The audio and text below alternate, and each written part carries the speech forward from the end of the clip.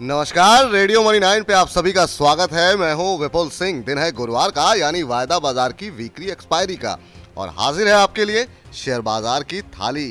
पहले से खट्टी बाजार की थाली में आज महंगाई की चिंता की कड़वाहट घुल गई। 2 दिन से बैंकों की दुकान पर उमड़ रही मसालेबाजों की भीड़ भी आज छट गई। आज निफ्टी की बोहनी करीब 150 अंकों की खटास के साथ 16,050 के नीचे हुई थी। खुलते ही खटाईबाजों ने थाली में 16,000 के नीचे और 5 मिनट के अंदर 15,950 के नीचे का तड़का भी लगा दिया। पर खटास वहीं तक सीमित नहीं रही।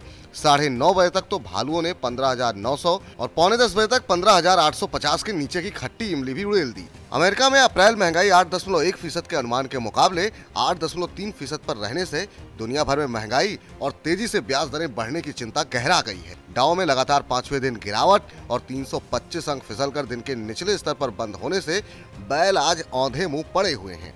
मंदी की आग में डॉलर के मुकाबले रुपए में 77 रुपए 63 पैसे के रिकॉर्ड निचले स्तर ने पेट्रोल डालने का काम किया। निफ्टी के 50 में से 48 व्यंजन में आज खटास का चटकारा लगा। आरआईएल के व्यंजन में लगातार 9वें दिन खट्टे अनार दाने का ही रस घुला। 10 बजे तक निफ्टी में करीब 275 अंक, सेंसेक्स में 900 अंकों की खटास रही, पर बैंक निफ्टी में करीब 750 अंकों की खटास रही।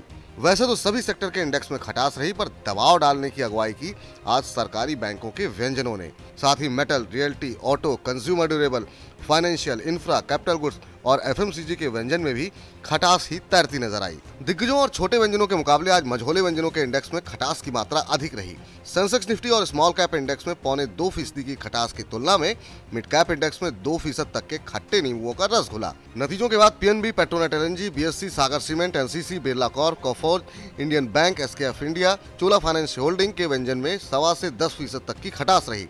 वहीं Butterfly, Gandhimathi, MRPL, Orient cement के व्यंजनों में कमजोर बाजार में भी 4.5% तक की मिठास रही।